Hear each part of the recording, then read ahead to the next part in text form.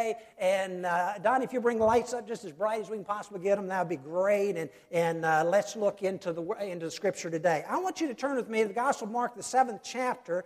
The Gospel of Mark, chapter 7. The title of the message this morning is He Does All Things Well. He does all things well. Now, what we want to do today is, as we begin this passage of Scripture, we're really beginning, kind of turning the page just a little bit to the last section of the Gospel of Mark. Beginning with chapter 7, it's an important section of Scripture because Jesus starts his third year of ministry. If you've been with us the last 6 or 7 weeks, I've been in a series called Storm Chasers, where our focus was Jesus' disciples and how Jesus transformed them and shaped them into ministry. And what he did was he led them into a series of circumstances where they met people in the middle of a storm in their life. And Jesus taught them how to minister in the middle of the storm in people's lives. This morning, what we're doing is we're turning our attention just a bit. Because in chapter 7, verse 24, through the end of the book of Mark, the focus is not so much on the disciples of Jesus as it is on Jesus the King. And so that's what we're going to be in for the remainder of the year up until Advent. And I hope that you'll just be along with us as we do just a line-by-line study of Mark chapter 7 all the way to chapter 13 as Jesus enters into Jerusalem. Now, I want you to read with me chapter 7 and verse 24. Chapter 7 and verse 24. It says, Jesus left that place, and we found out that's where we were 2 weeks ago, and that place was on the northwest corner of the Sea of Galilee in Israel. And Jesus leaves that place, and it says he went to the vicinity of Tyre.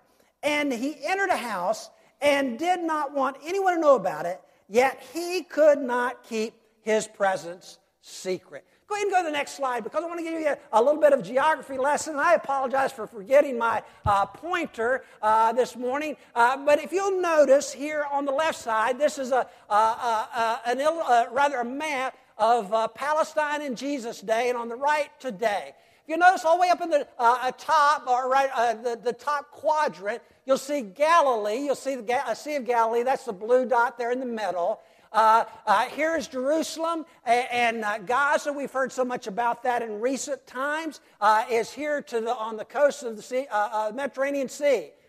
We will find today Jesus turning his attention, and this is extremely important. Now, to give you the map for this reason, Jesus turns his attention for the first and only time from Israel, and he actually travels outside of Israel to do ministry.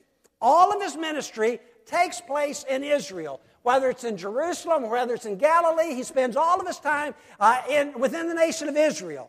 Except for this brief, and over the next 2 sermons, I'm going to develop this.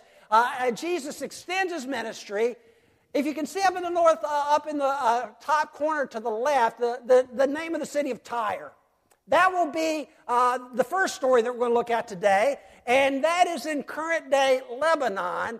And then if you can see this word right here, Decapolis. Decapolis just stands for 10 cities. That's what it means. And the next story is going to take place in the region of Decapolis. I thought it would be interesting to be able to see where this is today. You see Jerusalem here, and this is a map of Israel. Today you see Jerusalem here, Gaza to the left. So much in the news about Gaza. You see the proximity to Israel and to Jerusalem. If you go way up to the top, you'll notice in the nation of Lebanon, Tyre. Immediately to the right of that, you'll notice Syria, the Golan Heights, just to the left of that. So much. You got to be watching the news these days. So much about Syria. We may have troops on the ground there very soon. Bombing probably very, very soon in Syria. You move your attention to the to the east of the Jordan River, and you see the nation of Jordan today. The 10 cities, the Decapolis, that region is in that region of Jordan, modern-day Jordan. Now, I tell you all of that because I want to give you a focus for all of these messages. Jesus is the King. And it's really two motivations that I'm seeking to pull out of this section of Scripture because it is key in this section of Scripture and runs through the rest of the study of the Gospel of Mark. Two critical issues, motivations not just for studying the Word, but motivations that drive our ministry here at Chester Christian Church. Number one, go to the next slide. Number one, Jesus is the King for all peoples. Jesus is the King for all people. Jesus moving outside the nation of Israel shows that He isn't just interested in Israelites coming to know Jesus, but He wants all the world to know Jesus. And that ought to mean something to us. Because as Americans, if Jesus never traveled outside of Israel, we would never have received the gospel. And that is our challenge, to reach people in our village that don't know Jesus and around the world. And we are focused on both of those things as a church. But the second thing that I want you to notice is a longing for His presence. Did you read in verse 24? It says, He left that place and went to the vicinity of Tyre, and He entered a house and did not want anyone to know it, yet He could not keep His presence silent. Folks, I want you to understand, wherever the King is present, people will begin knowing about it. And if there's a desire that's above any other desire in my heart other than reaching lost people for Jesus, it's for Jesus to be present right here as we meet and worship together. Can I get an amen on that? Man, y'all don't sound very convincing for me this morning. It's going to be a tough message if y'all aren't better than that. I believe that if Jesus is not present as we worship together, I ought to just close the book and go home today. Can I get an amen on that? All right. That's what we're about, and we just want to focus on that as a church. Now, there's two stories in this section, the last half of Mark chapter 7, that we're going to focus on today. The first section is about a woman that receives a touch from Jesus, and the second is about a man that receives a touch from Jesus. Now, in the first story, I want us kind of to focus on when we have a problem, when we have a sincere need, how we ought to approach Jesus with that need. And this woman shows that.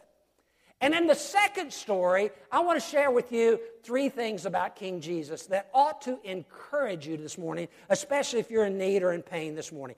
Four things. Number one, first story, four things from a Gentile woman. And remember, she was not Jewish. She was a Gentile woman about how we ought to approach God. Now, if you're taking notes this morning, you can jot them down. The first one is this. She came to Jesus with desperation. She came to Jesus with desperation. Verse 25 and 26 says this. In fact, as soon as she heard about him, a woman whose little daughter was possessed by an evil spirit, foul spirit, unclean spirit, wicked spirit, all of those words describe evil, came and fell at his feet. Now, the woman was a Greek born in Syria, Phoenicia, and she begged Jesus to drive the demon out of her daughter. Now, the woman had four obstacles against her in coming to Jesus that day. Number one was their nationality. She was not Jewish. Jesus was Jewish. And Jesus had ministered primarily to Jewish people, though there had been a few Greeks that had come and received, Gentiles that had come to Jesus. But this was the first time he had been outside of Israel. And the moment he got outside of Israel, even though he was trying to keep his presence a secret, this Gentile woman, and that's the second obstacle. She was a woman. Now, for us in our day, that may not mean so much, but in Jesus' day, the fact that you were a woman meant that you did not have very much clout in coming before a man. Number three, the third obstacle was Jesus' disciples. Now, it doesn't say in this text, but in Matthew chapter 15 and verse 23, it says when the woman comes to Jesus, Jesus' disciples say, Lord, send her away because she's a Gentile. But the greatest obstacle of all is Satan. This evil spirit, this foul, wicked, filthy spirit of Satan had possessed her daughter. Folks, I want you to understand that Satan is a thief and he's a destroyer. And I don't care what he says to you. I don't care how he tempts you. I don't care how sweet he appears to you and the temptations that he gives you. He wants nothing less than destroying you and your family and your marriage. And he will do whatever it takes to make that happen. The woman comes, and she is desperate for Jesus. I love Psalm 42 and verse 1. It says, "As the deer pants for streams of water, my soul thirsts for the living God." She falls at Jesus' feet and she begs, "Would you please touch my daughter?" Where are you desperate this morning?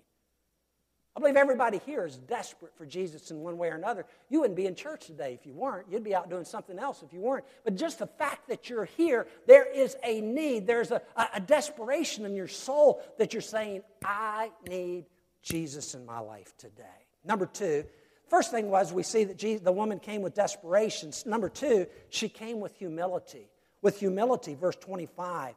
Verse 25 says, in fact, as soon as she heard about Jesus, the woman whose little daughter was possessed by an evil spirit came and fell at his feet. Proverbs chapter 3 and verse 34 says, "God opposes the proud, but he gives grace to the humble." I believe it was her desperation that led to her humility. And one of the reasons we struggle with being humble before God, and we want to bargain with God and pretend as if we have something to offer Him when we actually have nothing to bargain with at all, is the pride of our souls. God opposes the proud, but He gives grace to the humble. And friends, I'm going to tell you, the only way to approach God to receive mercy is to approach Him through humility. Number three, she came with persistence. Number one, she came with desperation. Number two, with humility. Number three, she was persistent. She was persistent. Now, this is important. Verse 26 through 28, if there was ever a time when Jesus spoke to someone that just seems out of character, this is it. Jesus' statement to the woman, I got to tell you right up front, seems rude. It just seems out of place. It doesn't sound Jesus-like at all. But let's study what Jesus has to say. Verse 26, it says, "The woman was a Greek, born in Syrian Phoenicia, and she begged Jesus to drive the demon out of her daughter." That's her need. And watch what Jesus says. He said, "First let the children eat all they want, for it's not right to take the children's bread and toss it to the dogs." Are you kidding me? Does anybody listen to that and say, "This is not my Jesus"? You know, it's not the Jesus that I think of. It just seems just crash. It's a smack in the face. This woman is in real need and real problems. She's got a daughter that is demon-possessed. And Jesus says, hey, it's not right to take the bread that's supposed to be for the children and throw it to the dogs. That just seems out of place. Can anybody, is there anybody else that sees that this morning? Do you see that? I mean, it just seems just the strangest statement that Jesus ever makes. And the woman says, "Yes, Lord," verse 28, "but even the dogs under the table eat the children's crumbs." Now, what kind of answer does Jesus give? The key words are children and dogs. Children and dogs. Let me explain. The words are fascinating that Jesus uses here. In the Old Testament, the Israelites were called the children of God. Over and over and over again, they were called the children of God. But God gave His children, Israel, a specific assignment. And that was to share His glory, to tell His glory among all peoples, among all the nations. I'll give you one of only 1,600 times in the Old Testament when God gives this responsibility to the Israelites. In Isaiah 66, verse 19, God says to the Israelites, "Proclaim my glory among the nations. To the distant islands that have not heard my fame, proclaim my glory." Now, the job assignment was simple. Israelites, you are my children. But as you're my children, I expect you to proclaim my glory, to make sure that everybody around you knows my fame and that they can understand who I am so that they come follow me too. But instead, Israel refused. And they called Gentiles, non-Jews, Gentiles, the dogs. Wild dogs. They referred to anybody else that was not Jewish as dogs. Do you want to understand the tension taking place in Israel and Gaza and all the rest of Palestine, the Middle East? They have not changed in their attitude at all. The Israelites are children of God. Everybody else, the dogs of the earth, wild dogs. But Jesus gives this woman a glimmer of hope. Because He uses two important words. Remember I said children and dogs, two important words? When Jesus uses the word children, he does not use the word for just a simple child. He uses the word a small child, a little child.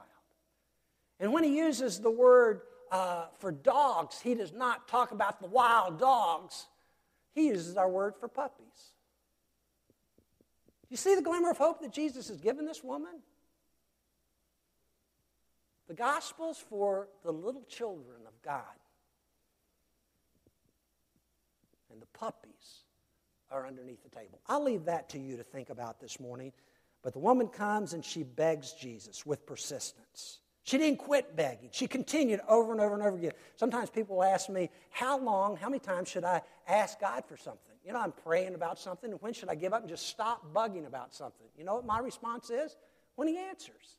Until he answers, keep on asking him for what you desire in your heart.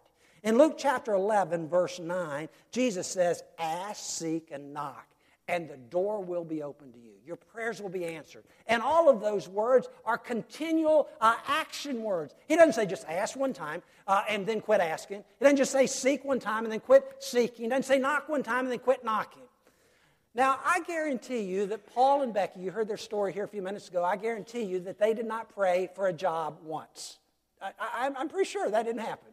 In 6 months, I would bet you that Paul prayed every single day for a job. You know, every day, 6 months, every day. And God finally answered.